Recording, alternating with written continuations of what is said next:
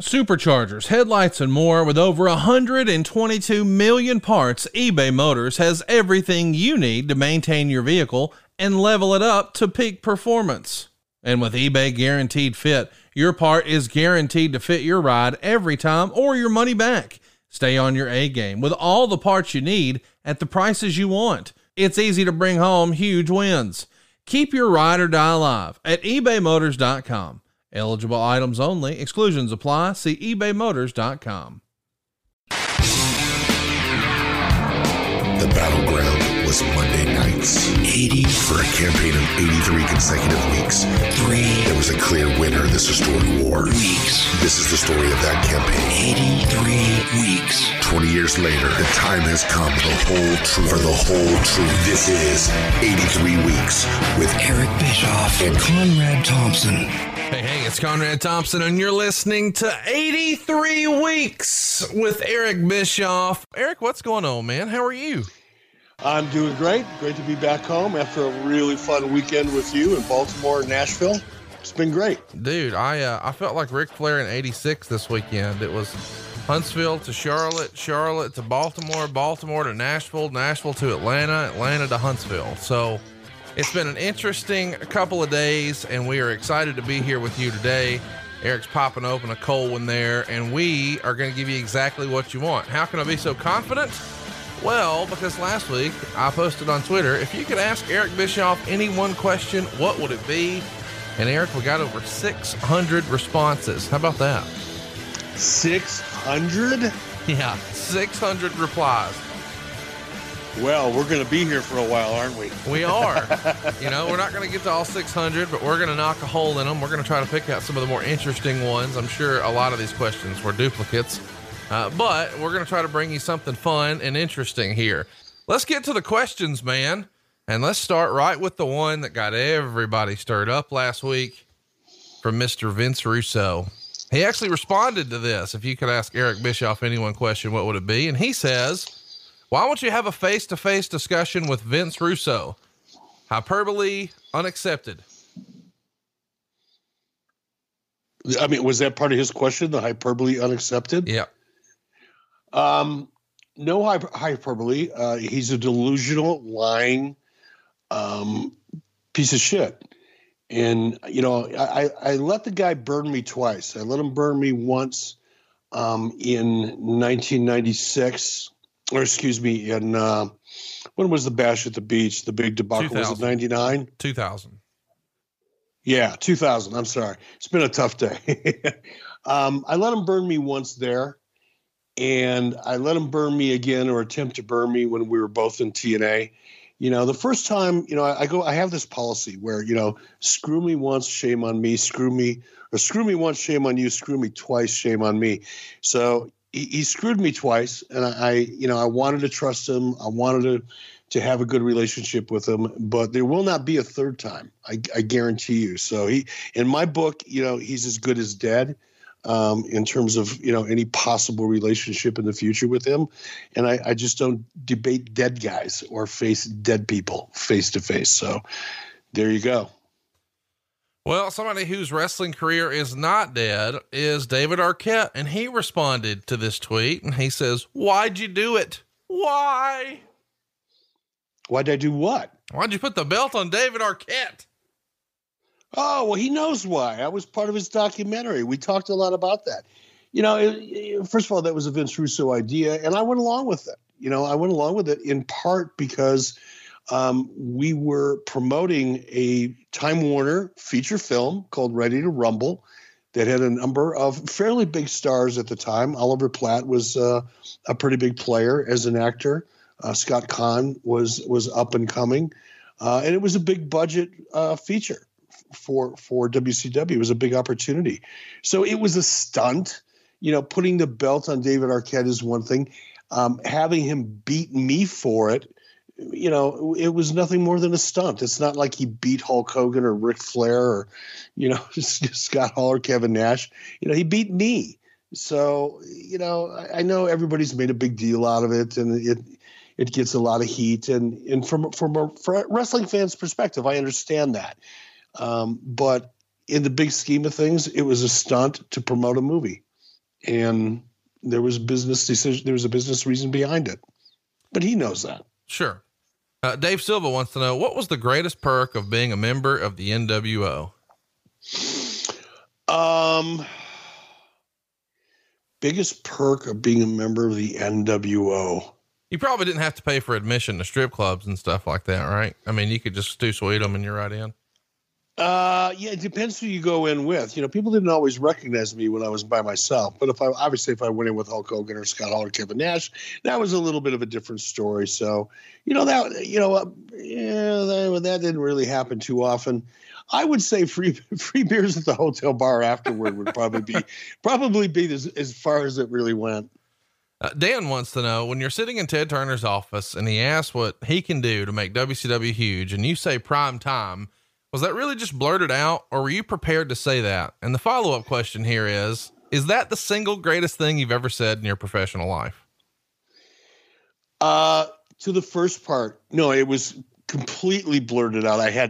There was no way in my imagination, I could have anticipated that, number one, Ted would have asked that question. And because he did ask that question, and because I was totally unprepared for it, and I know this is hard for people to believe, I guess, or to relate to, maybe is a better way of saying it. But if you go back during that period of time, and if you could be me, in early summer 1995, things were just beginning to turn around for WCW. The biggest goal anybody in our company in WCW had was to make $1 a profit. That was my goal. That was my mantra. That's what I beat over, people over the head with every single day. It's why I made them go into their desks and count their pens and pencils and come back and tell me, how many pens and pencils they had. Because I wanted people to get used to thinking about what resources they had and how best to manage them. All of that was really so that we could hopefully at some point make $1 in profit, right? So we had gotten to the point where on paper, if I could close a deal that was it was an offer that was sitting on my desk from Star TV in China.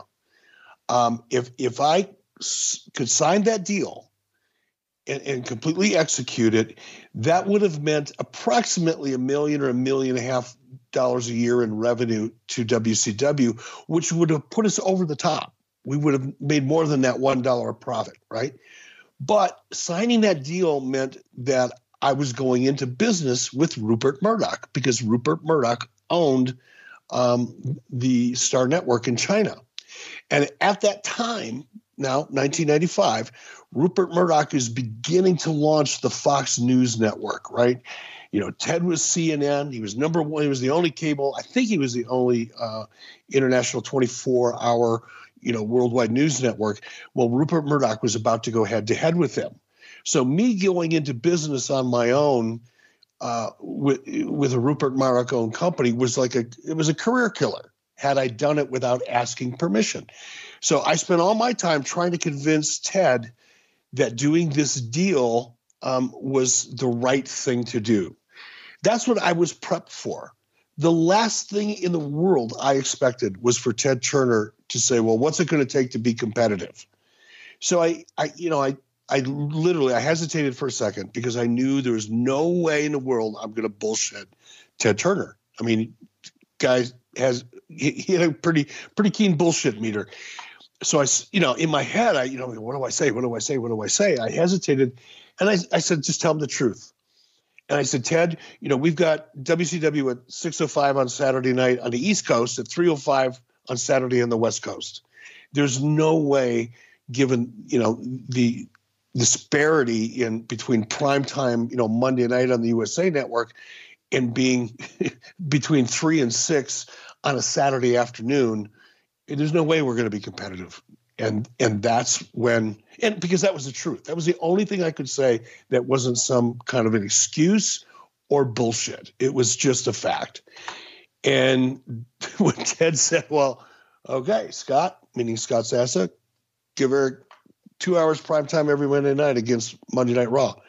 That was the last thing in the world I ever expected to happen. Honestly, I didn't even fantasize about it in my wildest dreams. And in terms of it being the best thing I've ever said, I think that's probably true when it comes to business. That might be the simplest, most effective, most powerful response I've ever had to a question, because look at what happened as a result. Now, you and I both know, Conrad, after reading Guy Evans' book, Nitro, The Incredible Rise and Inevitable Fall of Ted Turner's World Championship Wrestling, we both learned in reading that book that there had been some conversations between Ted and Brad Siegel and others about doing just this. It's just that I wasn't aware of it.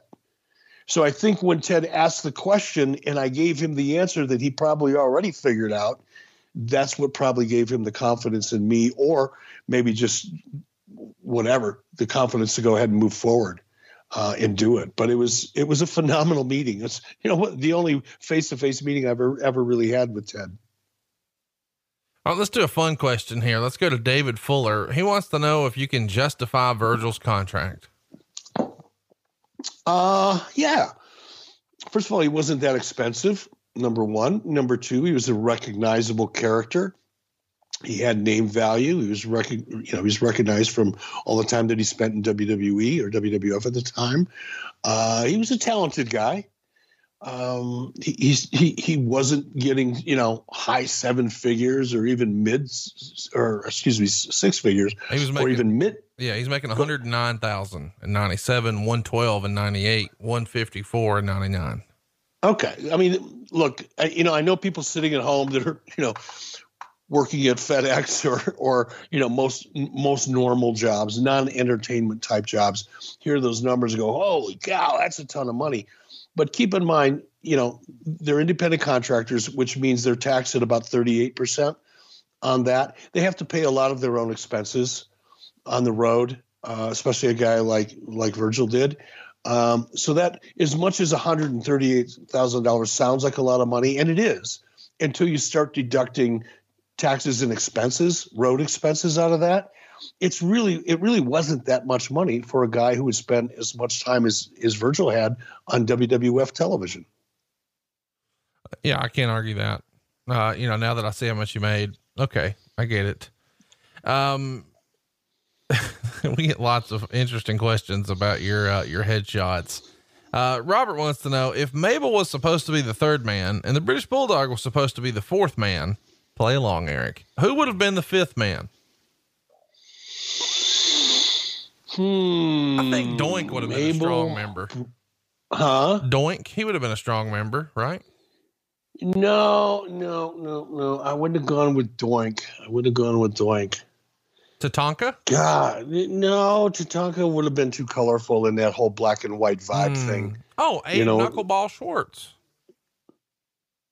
Who the fuck is that?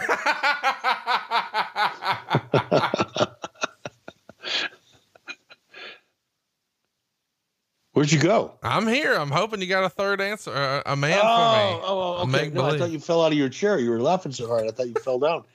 Let's see. I would have gone with a Brooklyn Brawler. Yeah, that's Abe Knuckleball Schwartz, just in paint. Oh, it is in face paint. Yeah, I mean, listen, that's the great thing about old Brawler. I mean, he could do any character you wanted. You need him to be Kimchi, done. You know what I mean? Just whatever you're looking for. Yeah, no, I would. Yeah, Brooklyn Brawler would have been great. Here's a fun question. This is from the Off-White Hispanic. That's a heck of a Twitter handle. Do you think a future WCW sized competitor is possible in today's WWE dominated world? Absolutely not. It will never happen again. It will happen when somebody else becomes the first man on the moon. It's just not possible anymore.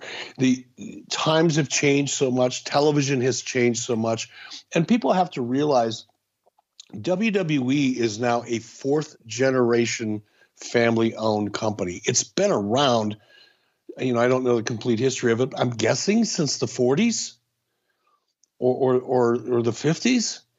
The WWE has been around as an entity and as a form of entertainment and professional wrestling for 4 generations. To think that a startup is going to come along and compete with WWE is just sheer sub-stupid fantasy. It's never going to happen. That doesn't mean that someone can't come along and be successful, because you don't have to be competitive in today's environment with the WWE in order to still be successful. But in terms of, competing with them in any measurable way, absolutely not. It'll never happen. Here's a fun question. And, we get various versions of this all the time. This is from Joey Ware. Eric, can you sell me this broom? I should have a really good snappy comeback for that, because I really should. Who was it in WWE a couple of weeks ago? They dug up an audition tape.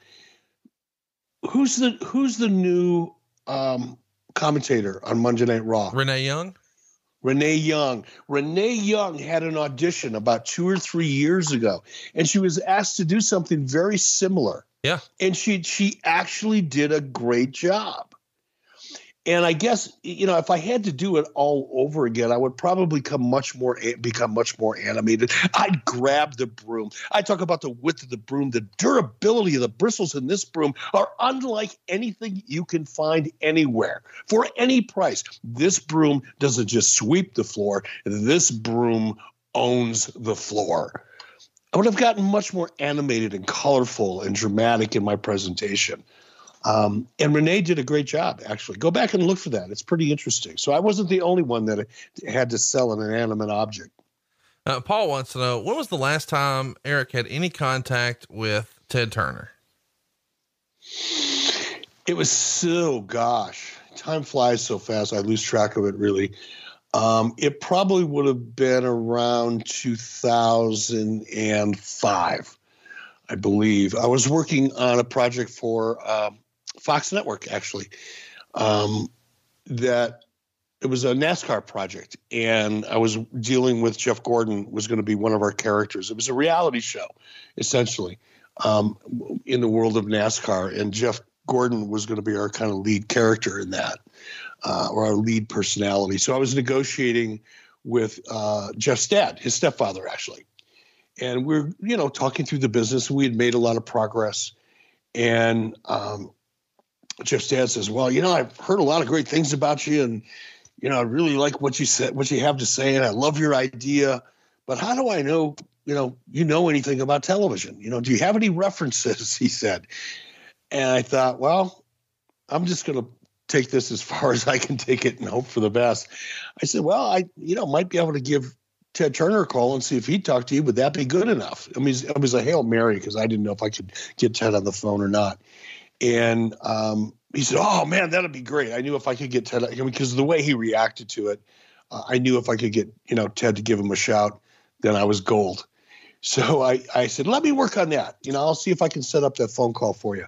So my partner and I walked out of his office in Charlotte, out of Jeff Gordon's office. And I got out to the car and I said, holy shit, I don't know if I can get Ted to do this or not. And I got on the phone and I called Bill Shaw. And Bill was he was vice president of human resources. He had retired by that point, but he was still tight with Ted and was still working closely with Ted Turner on his properties in Montana and New Mexico. So I called Bill Shaw, who I was very close to, and said, Bill, I need a favor from Ted. He goes, let me connect you. And I let Ted know what I needed. And it was a very short phone call, very friendly. He was happy to hear from me. And about 20 minutes later, he made the phone call and I was good as gold. Amazing. That was the last time. Mike wants to know, why is Eric so down on Brutus the fucking Barber Beefcake? See my earlier comments about Vince Russo. I hate repeating myself on a show like this, but look, I'm really funny about certain things, and we all make mistakes. We all do stupid shit. I'm the king of it.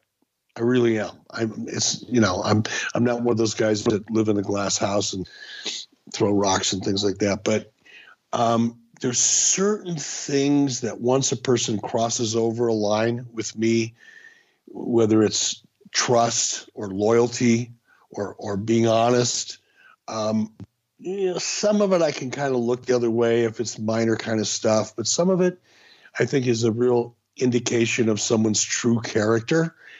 And I just distance myself from people like that. And, Brutus the fucking Barber Beefcake is one of those people. I know he's friends again with Hulk, and I'm really glad those guys have known each other for 40 years. And, Hulk's a much bigger person than I am when it comes to forgiving people. He's much more forgiving than I am. I try. My wife is very forgiving. She works on me to try to learn how to become more forgiving, but I'm not, in certain respects. Some things I can forgive very easily, but there's just a couple things that, once you check that box, then you can't uncheck them with me. Michael wants to know, what's your biggest regret during your time in the wrestling business? If you could go back and change one thing, what would it be? Passion, drive, and patience. The formula for winning championships is also what keeps your ride or die alive. eBay Motors has everything you need to maintain your vehicle and level it up to peak performance. Superchargers, roof racks, exhaust kits, LED headlights, and more. Whether you're into speed, power, or style, eBay Motors has you covered. With over 122 million parts for your number one ride or die, you'll always find exactly what you're looking for. And with eBay Guaranteed Fit, your part is guaranteed to fit your ride every time, or your money back. Because with eBay Motors, you're burning rubber, not cash. With all the parts you need at the prices you want, it's easy to make your car the MVP and bring home huge wins. Keep your ride or die alive at ebaymotors.com. Eligible items only. Exclusions apply. See ebaymotors.com. Looking for a great Mother's Day or Father's Day gift idea? I was, and I found it at Paint Your Life. With Paint Your Life, you'll get a hand-painted portrait created to fit almost any budget, and it's a great gift idea for your mother, your father, or both. You see, Paint Your Life transforms your photos into a one-of-a-kind, beautiful hand-painted portrait created by professional artists. You upload anything you can imagine. You can even combine photos. You'll pick the artist, the medium. You can even customize the frame. And you can receive your painting in as little as 2 weeks. You can give the most meaningful gift you've ever given at paintyourlife.com. And there's no risk. If you don't love the final painting, your money's refunded, guaranteed. And right now is a limited time offer. Get 20% off your painting. That's right, 20% off and free shipping. To get this special offer, just text the word weeks to 87204. That's weeks to 87204. Text weeks to 87204. Paint Your Life. Celebrate the moments that matter most. Message and data rates may apply. See paintyourlife.com/terms for details. Probably the whole situation that, I had to deal with Ric Flair and the way I handled it. I would have done that differently. I can justify it in some respects, from a purely business point of view, but I handled that so badly. And I know I could have done it better. That's the thing. I know if I would have approached it differently, if I would have been wiser and more experienced, I would have reacted to it differently. And it probably would have changed a lot of things for the better. That's the one thing, I guess. There's a lot of people who contend that you should be in the Hall of Fame. Gilbert wants to know, when you go in the Hall of Fame, who would you have induct you? I don't know. I don't like talking about this stuff. I really don't. And it's a fair question. And I understand why people are asking it.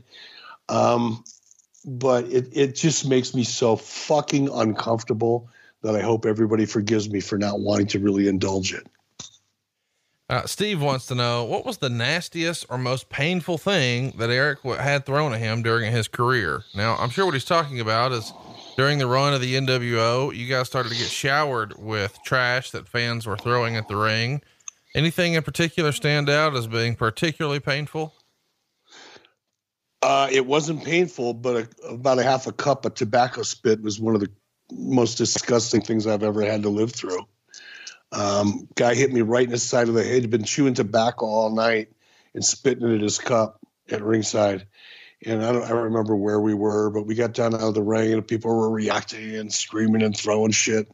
And I got hit with this cup and I didn't know what it was right away. And I had pretty long hair at the time and trying to get out of the ring, and I got hit. And I could feel, the whole side of my head was wet. So I just thought it was like Coke or Pepsi or something.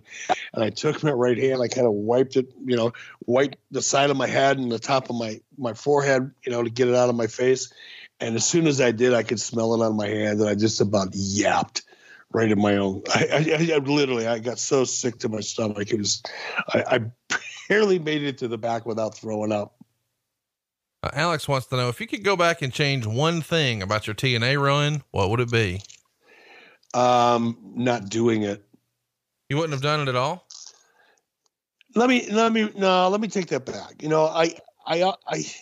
I answer before I think, sometimes I regret it. Let me take that back. My son and I got to work together in the ring in TNA. And my son got to work in the ring with Ric Flair, with Sting, with Hulk Hogan, with Kurt Angle, with AJ Styles, with Bobby Roode, with Bully Ray, a lot of guys, Devon. That was such a phenomenal experience for my son that I would do it all over again just for that opportunity as a father. Except for that, there was nothing socially redeeming or professionally redeeming about it for me. I did it primarily as a favor to Hulk. TNA wanted Hulk Hogan. Hulk Hogan didn't want to go to TNA unless there was somebody there to watch his back, creatively speaking, to make sure that the content, the storylines, whatever he was going to be doing was not fucking ridiculous and, typical Vince Russo nonsense. And Russo was there booking at the time. So he wasn't going to go unless I went. And believe me, TNA did not want me. First of all, they didn't want to pay for me, but they certainly didn't want to have me there. It wasn't their choice. I was a Jimmy Hart tax, the Hulk Hogan tax. If you wanted Hulk, you had to take me. And, at the time, Hulk was in serious shape physically. He didn't really need the money financially, but it was a good deal for him. It was 7 figures for Hulk. And he only had to go over to Orlando, every other week. So it was a really good gig for him, but he was really going through, his back surgeries were, one right after another, and nothing was working. He had a hard time walking 6 feet, more or less, doing anything else. So I actually negotiated his contract for him with my attorney at the time. And in the process of negotiating the agreement, I ended up negotiating my own. And like I said, I got to work with some fun people, got to hang out with Rick quite a bit and had a great time, and got to watch my son get an opportunity to work with some of the biggest names in the history of the business. That I'm grateful for. The rest of it, I could just as easily forget about. Why don't you think Garrett pursued wrestling more? He wanted to. He really did. I tried to talk him out of it. I didn't want him to get into the ring at TNA. I tried to talk him out. And long before he got into TNA, he started training at Knox Pro, the Knox Pro gym in Los Angeles. He was out there for several months working with Rikishi in his school, and Gangrel, who was teaching out there with Rikishi as well. So long before I even got to TNA, Garrett was training to get into the business. So by the time I got to TNA, it made it a little bit easier for him, obviously, a lot easier for him, to be honest. But before he started training with Rikishi, I tried to talk him out of it because there's just not as much, especially then. Now it's different now. If he would have been, 22, 23, 24 years old in today's environment, I wouldn't have discouraged him as much. But this was before the independent scene got hot, right? 2009, 2010, when he started training. The independent scene was not that hot back then. You didn't have the streaming opportunities and platforms that you have today. And I knew, because of his last name, it was unlikely he was going to get a fair shot at WWF. Second generation wrestlers don't always fare well there. And particularly if your last name is Bischoff. So, I tried to talk him out of it, but it was his dream. It was his goal. And after I tried for a period of time to talk him out of it and realized I couldn't, then the only other thing I could do was support it. So when I got to TNA, it made sense for him to get into the business. But once I left TNA, we're kind of back to where we started from. The independent scene wasn't that hot back then. There wasn't as much going on, and the odds of him getting into the WWF were slim to none. Well, that's unfortunate, because I think there's a lot of people who, I don't know, we get tweets about him all the time. So maybe one day. Stink Eye wants to know, if you could have bought the AWA in 1990, who would have been the face of the company, assuming Hogan, Savage, and Flair are all unavailable? Curt Hennig. Wow. There you go. That's a great name. He was at the height of his Mr. Perfect run right then too.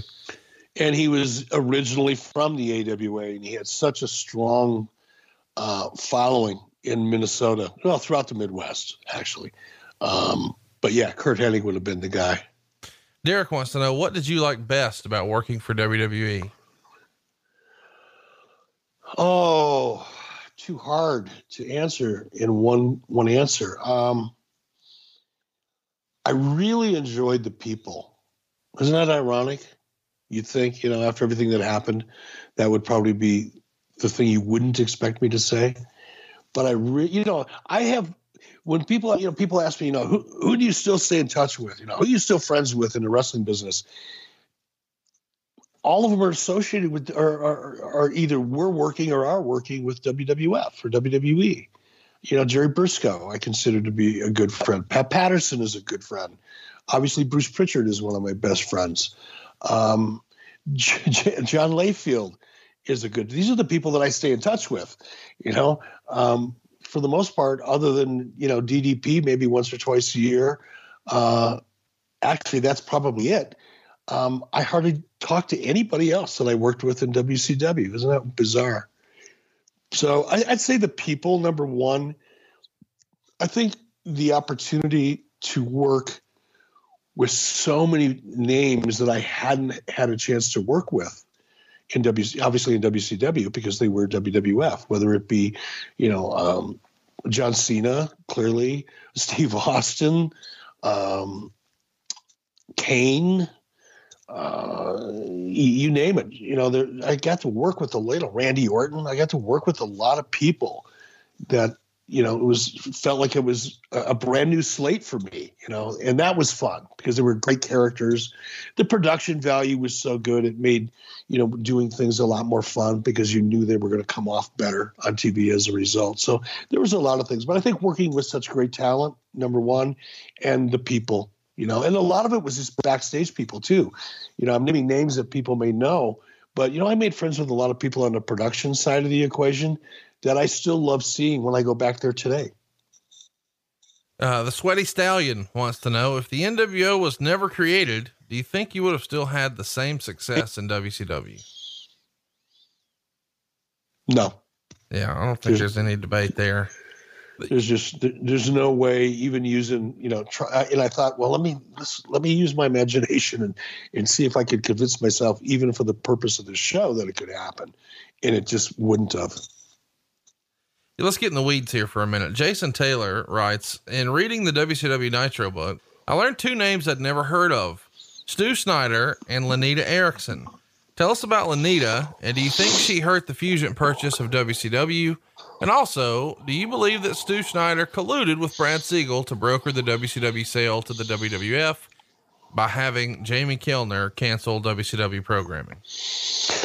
I don't know, brother. You and I touched on this a couple weeks ago in Orlando for just a brief moment.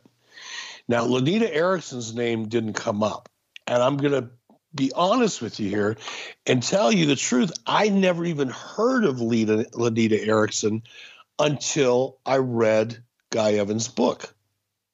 I didn't even know that. There was a lot of stuff, by the way, I learned reading that book that I had no idea about. right? Right. You know, while I was there and even after I left, especially after I left.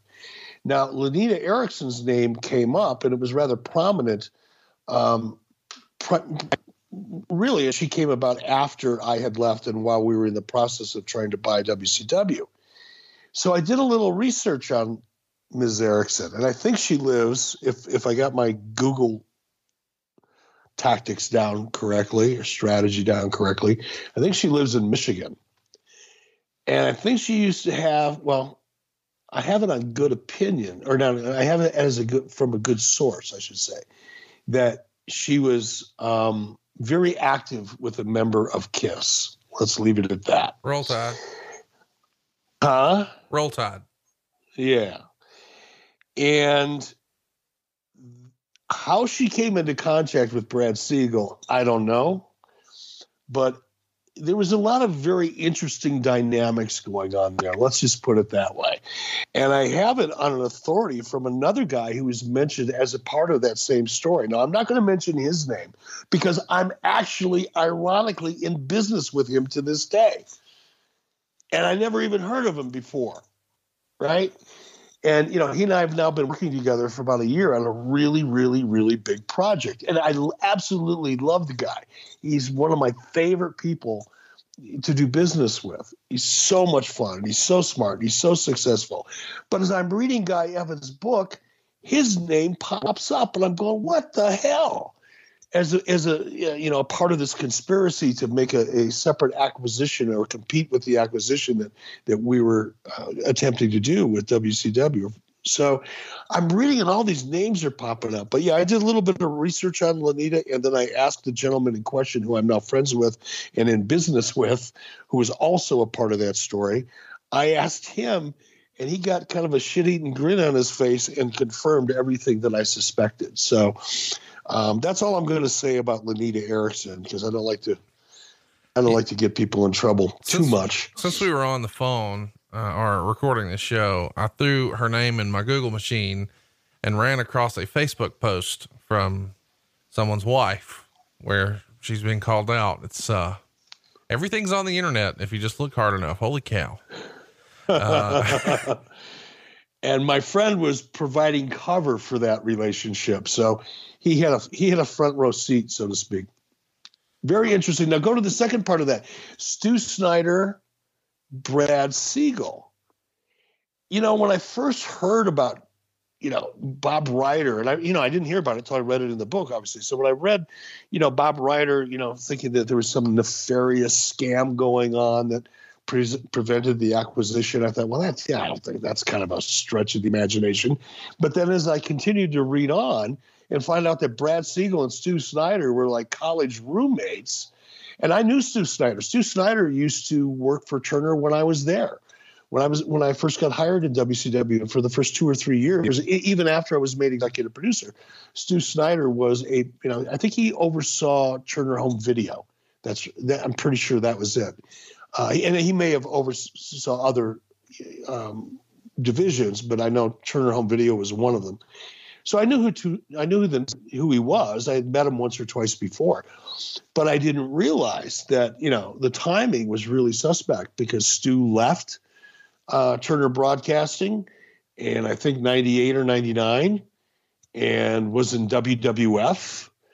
And then this whole deal was going down in 2001 or whatever it was, 2000. I can't remember the date now. And all of a sudden, bam, the deal hits the skids, or a brick wall would be a better description. And then in Guy Evans' book, I found out that, you know, Brad may have been a part of that. It's alleged, I should say.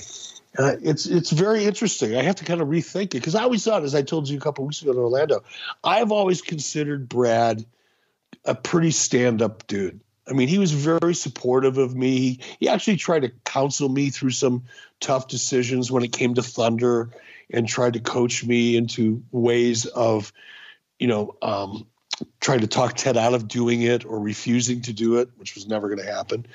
But he actually tried his best. And as a result of that, I've always had a very high opinion of Brad. But, you don't know what you don't know. You know what I mean? Maybe there was something to it.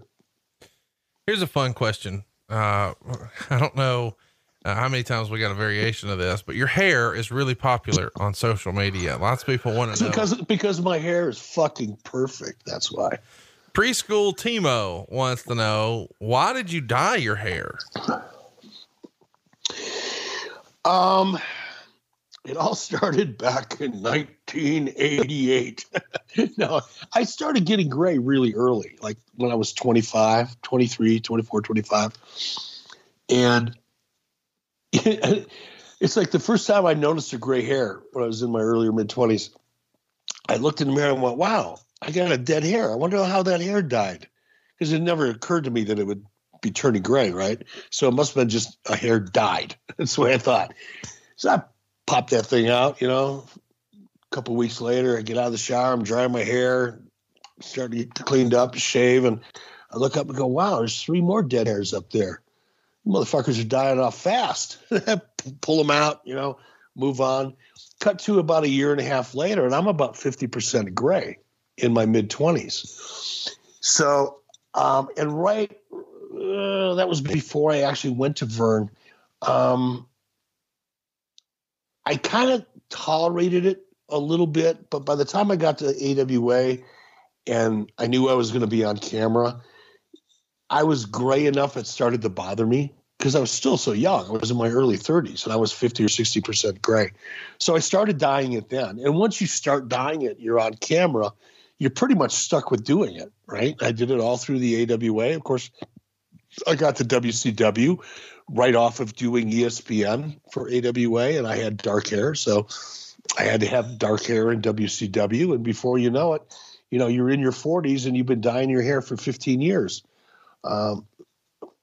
So I hated doing it because I had to do it about once every 10 days because my hair grew so fast. It was so heavy and thick that if I didn't do it, my hair would part down the middle of my head once it got heavy and long, and I looked like Pepe Le Pew. So I had about a 1-inch wide silver stripe going right down the middle of my head. So I had to dye it every day or, every week and a half. And it was a pain in the ass. So I couldn't wait to get my head shaved. That's amazing. Here's a fun one. This is from Thomas. How many years did it take to rebuild your friendship with Ric Flair?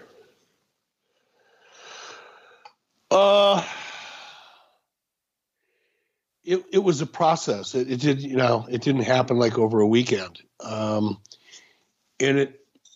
while I was in WCW and we kind of put our immediate issue to bed and worked an angle together as a result of that, or using that issue and, the heat that we created that was real. I thought at that point we had kind of put it all behind us. And then of course I left WCW thinking that, Ric Flair and I were still cool. I hadn't seen him, we didn't cross paths again until I got to the WWE. And even when I got to the WWE, for the first few months, several months, maybe 6, I can't remember when he and I actually got into a backstage altercation, for lack of a better way of saying it. Up until that moment, I thought we had put it behind us. Even when I was in WWE, Rick and Arn and I had gone out and had beers after the show. And Rick and I had done it several times when we got done at Monday Night Raw. We'd meet at the hotel bar or jump in a cab and go to a different, bar and have a couple beers together. And then I found out, at some point when I was in WWE that there was still a lot of resentment that Rick had. Rick's a very emotional guy. And it had been building up in him, and I think it just boiled over one day, and I found out I still had heat with him. Because I'm sitting in a chair talking on the phone to my wife and my real estate agent, and Rick comes in and rifles a couple of shots into the side of my head. And, after that happened, and I realized, well, we aren't friends like I thought we were, another couple months went by. And I remember being over in the UK, I believe. Yeah, we were in the UK. And we were in the hotel bar after the show. Everybody was having a good time. And I happened to walk into the bar, and, I didn't really look around me before I walked in. I just kind of walked in and walked up to the bar. And, Rick's about 4 or 5 feet away from me. And he turned around and looked at me, and he just kind of smiled. He came over and, we just started chatting like nothing ever happened. And we've been good friends ever since. Wow. So you never really talked about it. It just fixed itself. No, we never have talked about it. Isn't it funny? You know, it's like we both know what happened, but and I'll tell you where the first time I really spent a lot of time around Rick is when I put together a tour over in Australia. Might have been 2009. No. When was that?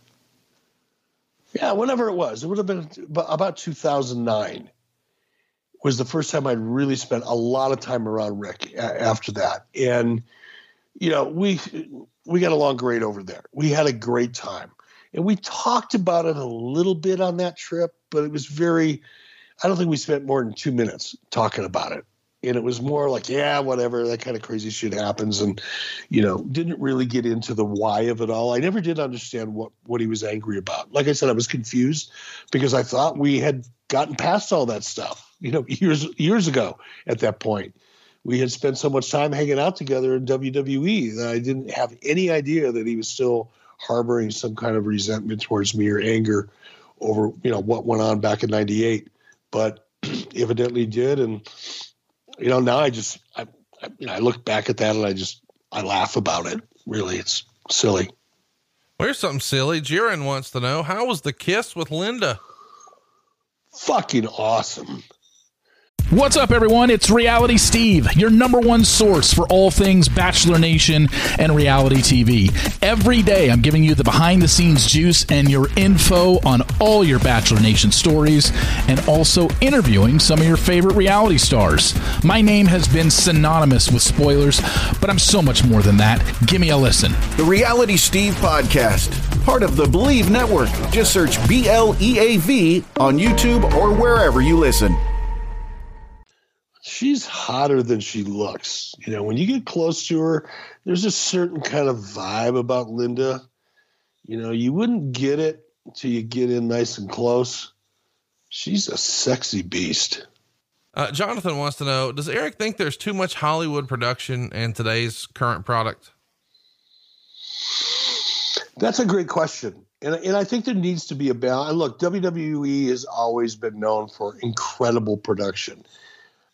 And I don't mean to sound like I'm criticizing. If there was anything, though, that I would consider possibly changing about the WWE product if it were mine or I had any influence over it, it would be to not make it look quite so perfect. You know, the magic to me, at least, about live television is the conscious or subconscious message to the audience that anything can happen.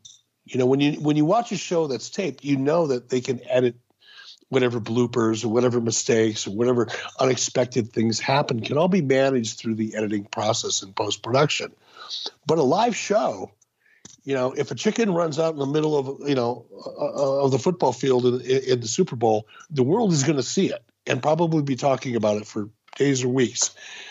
That's the magic of live television. And in the case of WWE, they do such an amazing job of producing nearly flawless, if not flawless, live television that it might as well be post-produced. It doesn't feel as live as it possibly could. If every once in a while something happened that wasn't supposed to happen, and it can be something little. It doesn't have to be big. You don't have to throw a chicken in the middle of the ring, so to speak.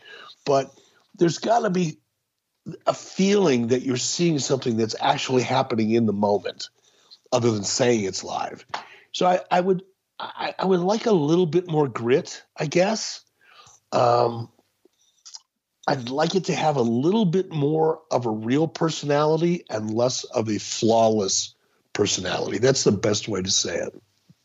Justin wants to know, if Eric started a promotion today and he could pick any 3-man booking committee, living or dead, who would it be? Wow. Fun question. Let's spend a little time with that. It'd have to be Dusty, but that'd be my first pick. Look, Dusty could be really off the wall. I mean, he had some big ideas. Some of his ideas were really crazy. So many of them were really good, though. I would have to, number one would be Dusty. Number two, and this is going to shock some people, but not the people that really know him, Al Snow. Wow. Al Snow, I think of the people that I know today that I've worked with, I would say Al Snow understands psychology about as much as my third pick, which would be Scott Hall. Wow. Some unconventional picks here. Yeah. If you got Scott Hall, if Scott Hall was properly motivated and had his issues under control, I don't think you could find anybody who has a better grasp of character psychology and story psychology and ring psychology as well, executing the above in the ring. Scott is in a class all of his own. He's just never been able to get out of his own way with his personal issues. But if you get him, honest to God, I mean this with all my heart, because I've seen it. I've experienced it firsthand. In those moments of clarity and when he's properly motivated, and usually he was always properly motivated when he was clear-headed, he could really, really amaze you with his ability to not only come up with characters or explain a story or enhance a story that was already being laid out because of his just basic, grasp on psychology. So I think it would be Dusty, Scott Hall, and Al Snow. That'll be a great team. He didn't ask me, but my pick would be Dusty Rhodes, Pat Patterson, and Paul Heyman. God, wouldn't that be a great Monday Night War team? Yeah, no doubt. You could have those guys on one side, and I'd have my guys on the other side. Good choice on Paul Heyman. And who was your other guy other than Dusty? Pat Patterson. Oh God, of course. Of course. Now, I don't know if Pat would have been as good of a booker as he would have been taking those storylines. Yeah, but that's part of the booking committee. So yeah. No, you'd have probably kicked my ass with Pat. Jimmy wants to know, did you ever party with Larry Nelson back in the AWA? We haven't talked about Larry here before. No, I never did. I got to AWA in 87. I would see Larry, when we did television tapings in Rochester, Minnesota, the ESPN tapings. But we never really hung out together. And I was, early on when I got to AWA, I was, I just kept my nose down, did my work. I didn't try to associate with anybody. I mean, I hung out with Vernon Gregg eventually. We became friends because we all like to hunt together. But while I was at work, after TV tapings, things like that, I didn't really hang out with anybody or socialize with anybody, and certainly not Larry. Sean wants to know, what do you think of the Bullet Club? I haven't heard or seen much of them lately. 6 or 8 months ago, they seemed to be the hottest thing on the independent scene. I think it was cast pretty well originally, clearly, with guys like Cody Rhodes and the Bucks associated. There seemed to be just a little bit of a wink and a nod to the NWO, which kind of made me smile, I guess. But other than that, I really didn't have and don't have much of an opinion of them. Lots of questions about, or similar to this one from Ryan. Why did Eric never start his own promotion? Because Eric learned well enough working for people that had their own that it just wasn't a smart idea. 20 years ago, if the right circumstances were to come around and we had the resources, I might consider that. But, it didn't take me long to realize that television was getting harder and harder to come by, and it was more and more expensive to produce.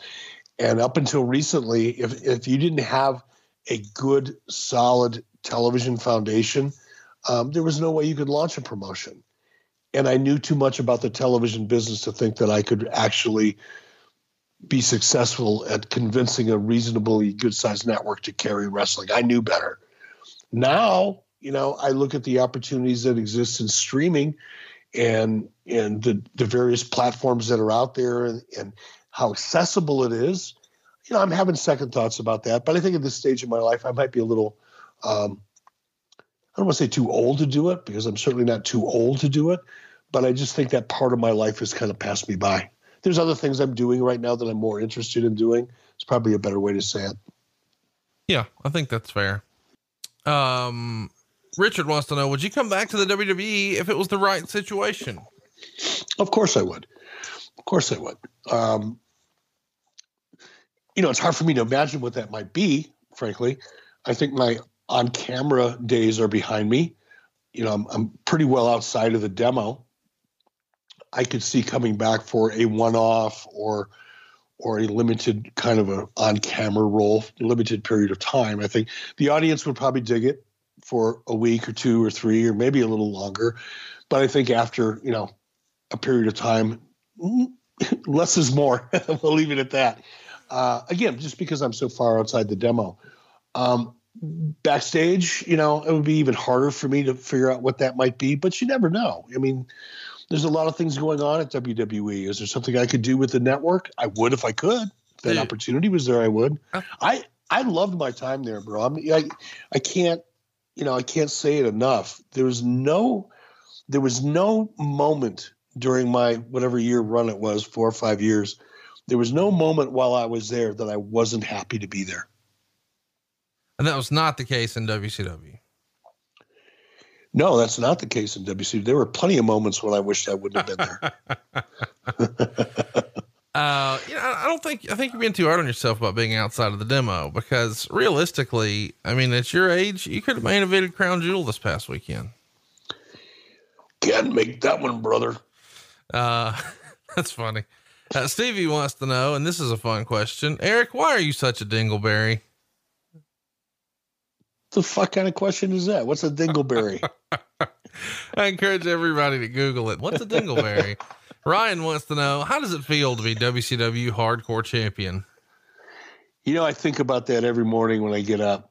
I look in the mirror as I'm about to shave, and I'm wiping the sleep from my eyes and trying to shake the cobwebs out of my head. And I look in the mirror, squint a little bit. I say to myself, dude, you are the WCW hardcore champion of the world, and you beat Terry Funk to do it.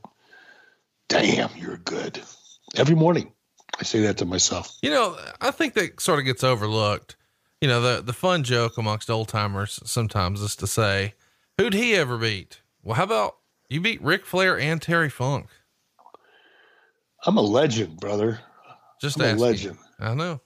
Hey, so, on the heels of that, it's a great time to ask this. JRN Anderson 18 wants to know, what is your greatest achievement in wrestling? It's gotta be the NWO, right?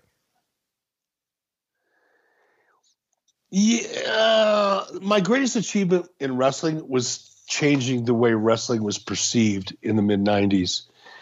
Prior to the Monday Night Wars, wrestling was it was almost like porn, everybody enjoyed it, but nobody admitted it. Right.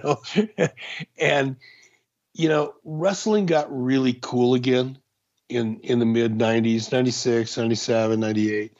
And it went from being something that everybody watched, but nobody admitted, to being something that everybody was talking about.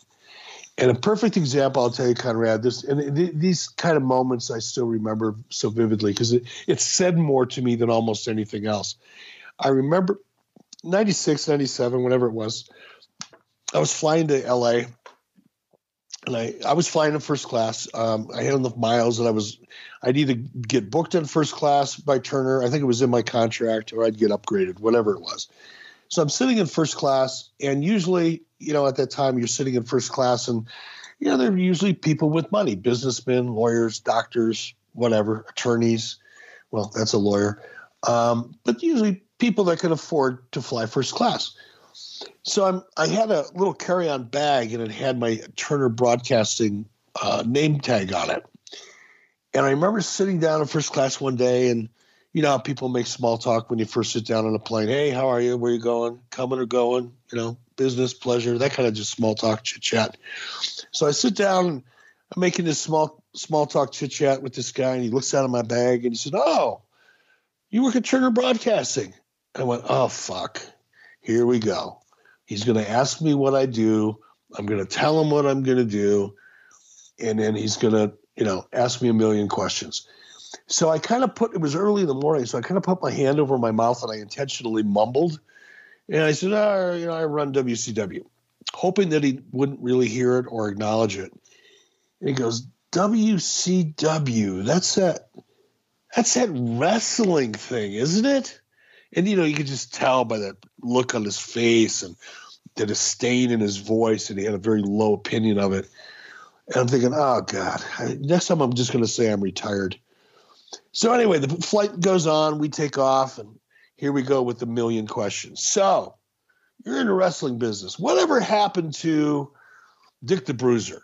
I'm going, okay, now this guy's from the 60s, so he must have watched back in the 60s. He's from the Midwest because he knows who Dick the Bruiser is. Okay, he's a Midwestern guy. He's about 45 years old. He remembers Dick the Bruiser. He was about 8 or 9 then. So I said, oh, okay, well, Dick the Bruiser, I think he actually, you know, he died a couple of years ago in a kind of a freak accident. Oh, okay. So whatever happened to the next guy, whatever the next guy was? And this was a 70s guy now, right? So we've touched on the 60s. Now we're into the 70s. And then it's like, well, whatever happened to this guy? Now we're into the 80s. You want to know about Jerry Blackwell? Oh, clearly he's from the Midwest. He remembers Jerry Blackwell from the AWA. So now we're into the 80s. Then we get into the 90s. And I'm thinking, holy shit, this flight is not going to end soon enough. And then he says, what about last week? What the hell is going on with Randy Savage? So here's this guy. And by the way, he started out the conversation by, oh, that wrestling stuff. Oh, I can't believe people watch that stuff. I used to watch that when I was a kid. Oh, that stuff is crazy. I can't believe anybody even watches it. And then we start walking through the 60s and the 70s and the 80s and the 90s until we get to whatever happened. Why did that happen last week with Randy Savage? So clearly he was a closet wrestling fan that didn't want to just come out and admit it. And he had to walk me through the history of professional wrestling to finally admit that he was watching last Monday night on Nitro. But that kind of thing happened a lot. I would go to Hollywood. You know, I was on the Jeff Foxworthy show with Randy Savage. I can't remember when it was, 97, 96, 97, somewhere in there. And you couldn't walk around the set of the Jeff Foxworthy show without people wanting to talk about wrestling. It was phenomenal. I did the Arliss show for HBO. Same thing happened there. You know, it just became so popular to be a wrestling fan in the mid and late 90s that I think that was my biggest accomplishment. You know, sure, the NWO was a big part of that and the reason for it, but just changing the perception of the product and making it hip again and interesting again to an audience that otherwise was embarrassed to even admit that they watched it. That was a pretty cool accomplishment. Eric, we get lots of questions about sex, drugs, and rock and roll here on the show. Jack is one of the many people we had ask a question that basically wants to know about some of the sex, drugs, and rock and roll in WCW.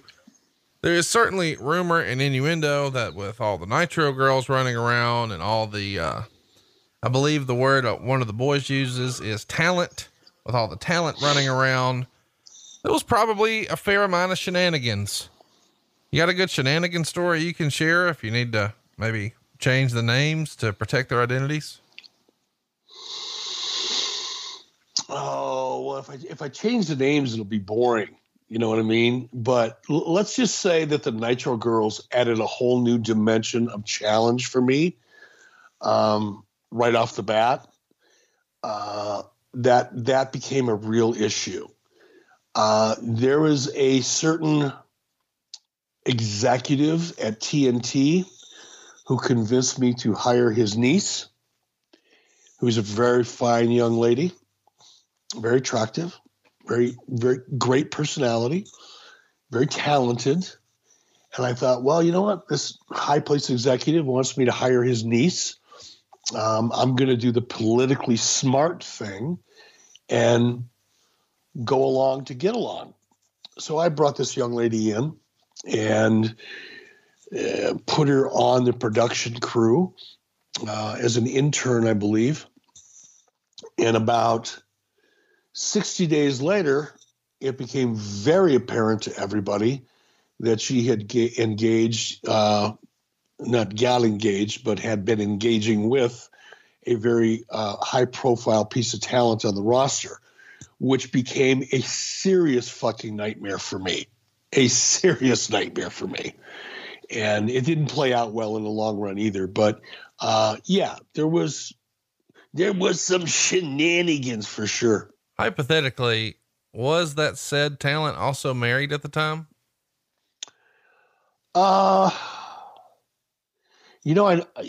Maybe not. They may have been separated.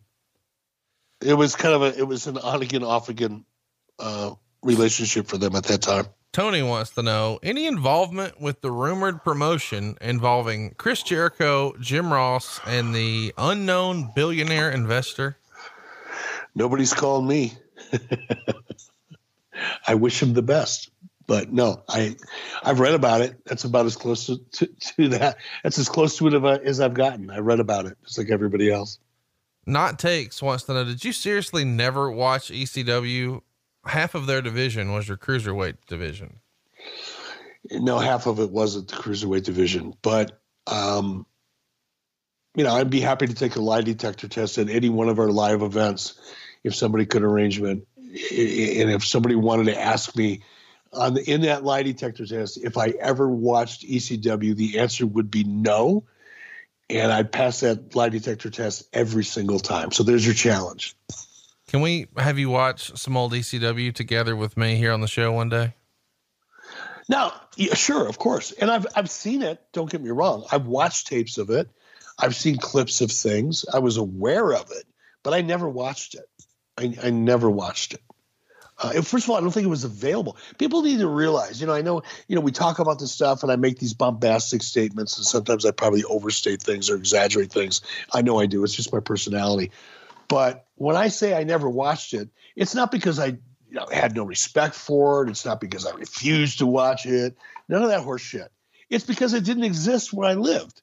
If you go back to 95, 96, 97, 98, you couldn't find ECW unless you were so fucking committed to it or were willing to move to New Jersey in order to watch it at 3:00 in the fucking morning. It just wasn't really available that much. I mean, it was in a small handful of syndicated stations and small cable outlets at 2 and 3 and 4 o'clock in the morning, mixed in with the infomercials, and the Chinese Ginsu knives or whatever the hell they were. So it's not like I didn't watch it because I had a chip on my shoulder. I didn't watch it because it wasn't available.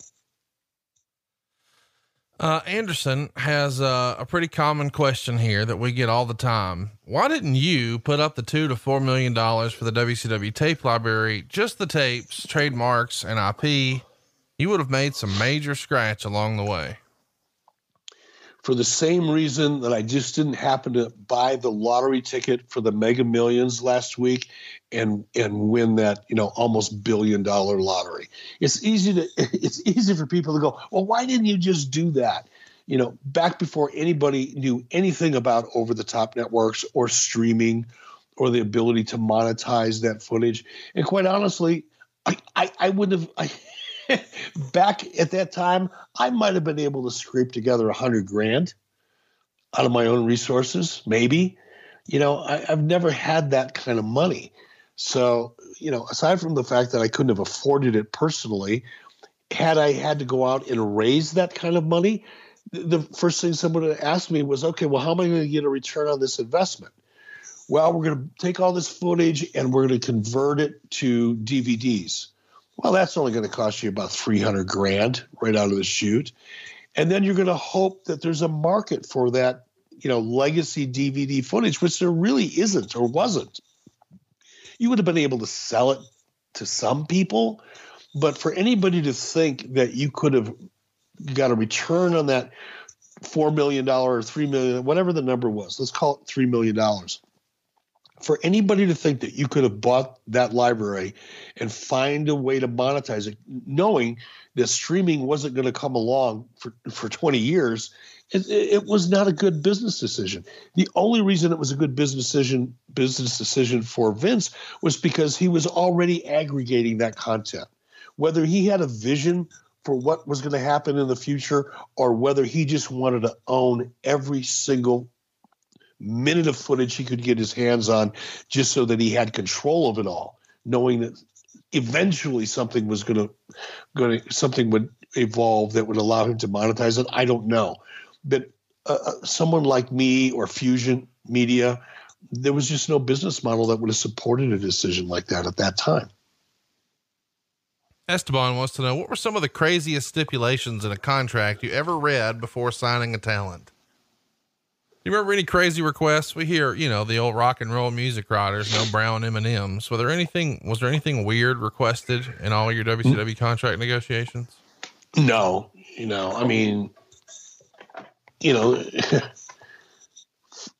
other than first class airfare, some people wanted certain periods of time off. No, nothing really. Nobody wanted purple M&Ms or anything like that. You know what I mean? It was pretty straightforward stuff.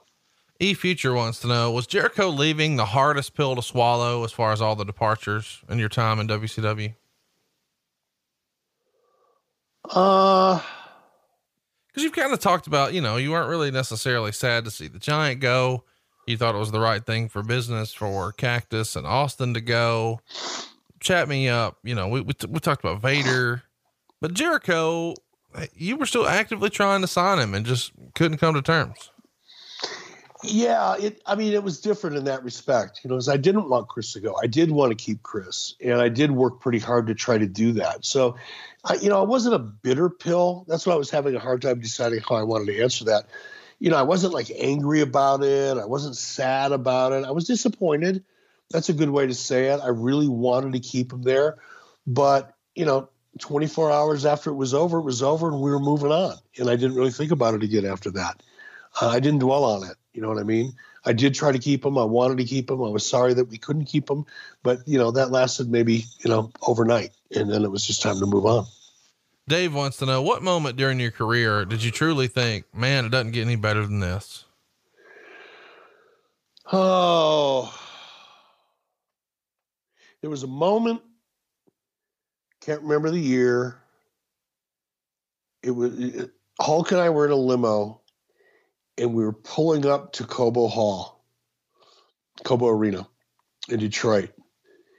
And we were both, basking in the glow a little bit, really feeling good about what was going on. And, it was just he and I, so there was nobody around, we weren't trying to pump anybody up or anything like that. It was just he and I.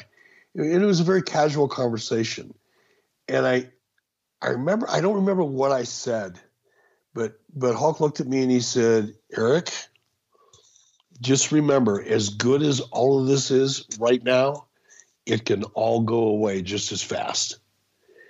And it kind of shocked me that he said that, because we were both, kind of like high-fiving each other in a way, verbally, not literally, but we were just really in this great mood. And then he shifted gears all of a sudden and said that to me.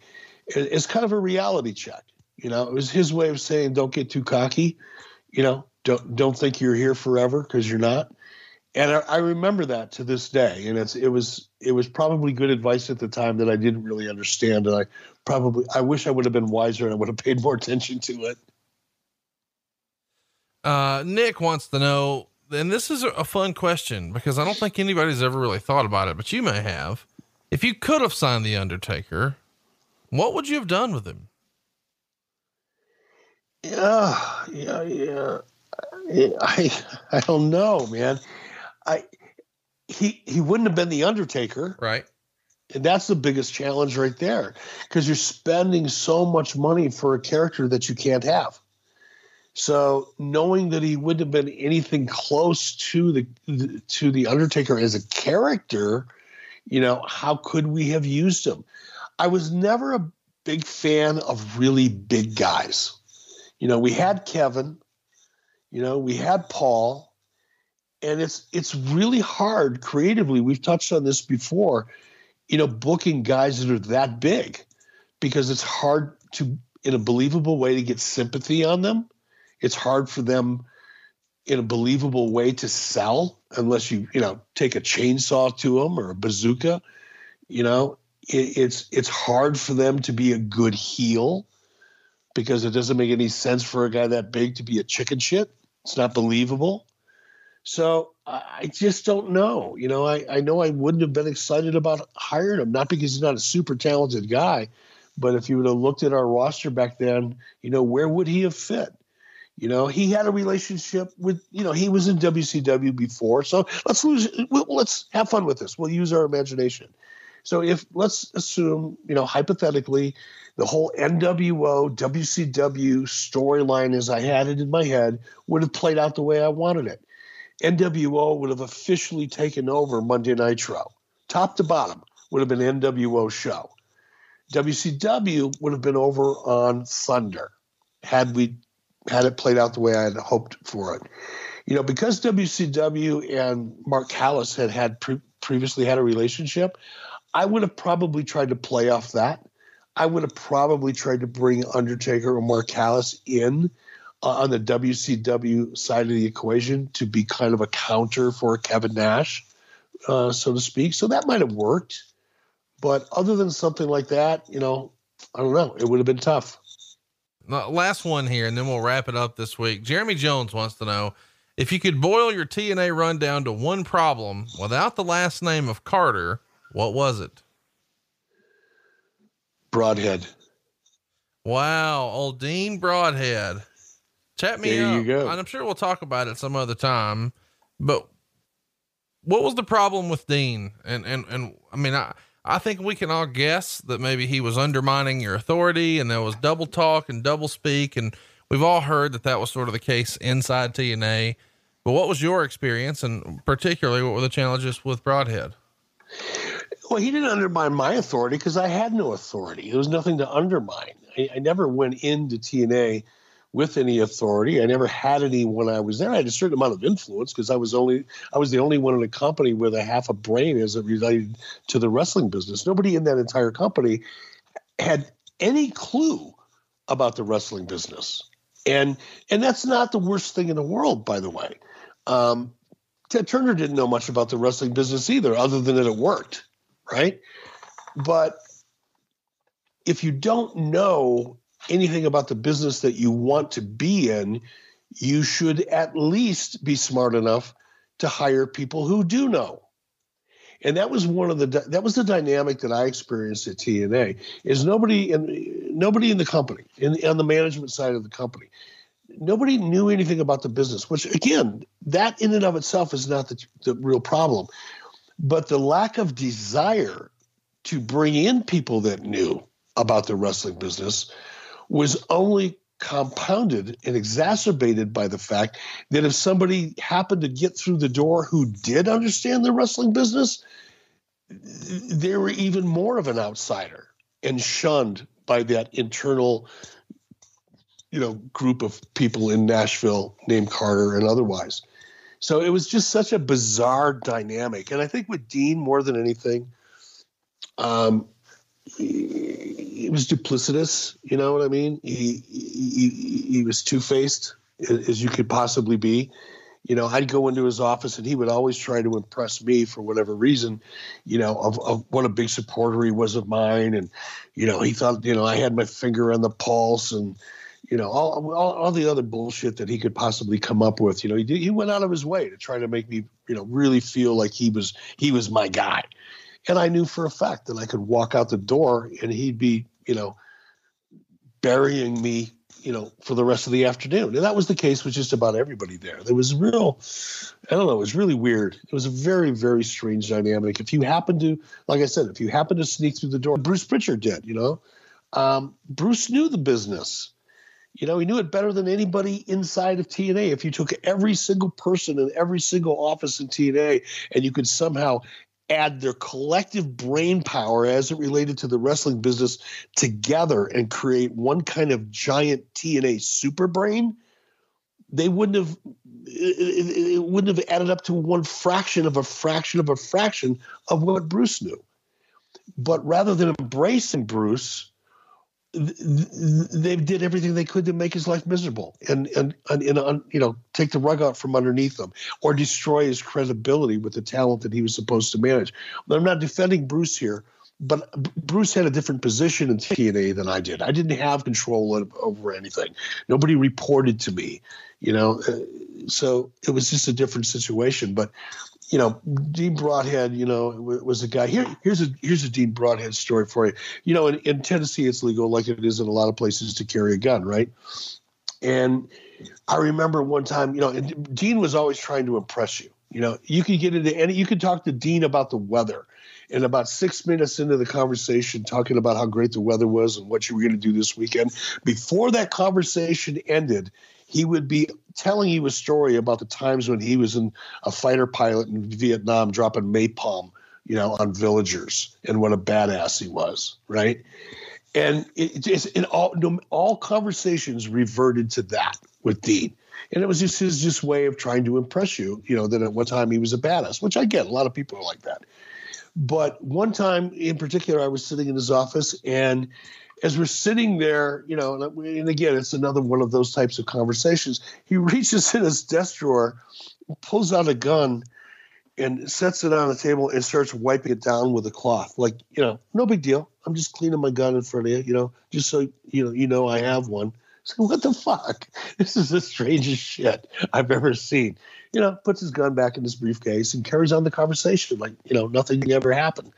Just little shit like that, to me, just it pegged my bizarro meter. Let's put it that way. Well, that's the big difference between TNA and WWE, because doing that in WWE gets your ass fired. Ask Bruce. That's funny. That's funny. I forgot all about that, but that's funny. Well, we're looking forward to next week. We're going to have a lot of laughs. We're covering the first year in WWE. So give us a tease. What might we be talking about next week here on 83 Weeks when we cover your first year in the WWE? My first year in WWE. Oh my God. I don't know, man. I'm going to have to go back and think about that. There was, we've talked about my first night in WWE. So that, I don't want to talk about that again. That's redundant. I know what it was.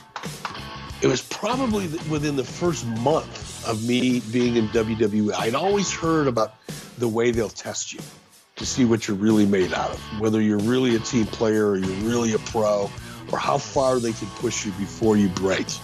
And there was one incident, I think it was within the first month, maybe the second month that I was there, that made me think, this is my test.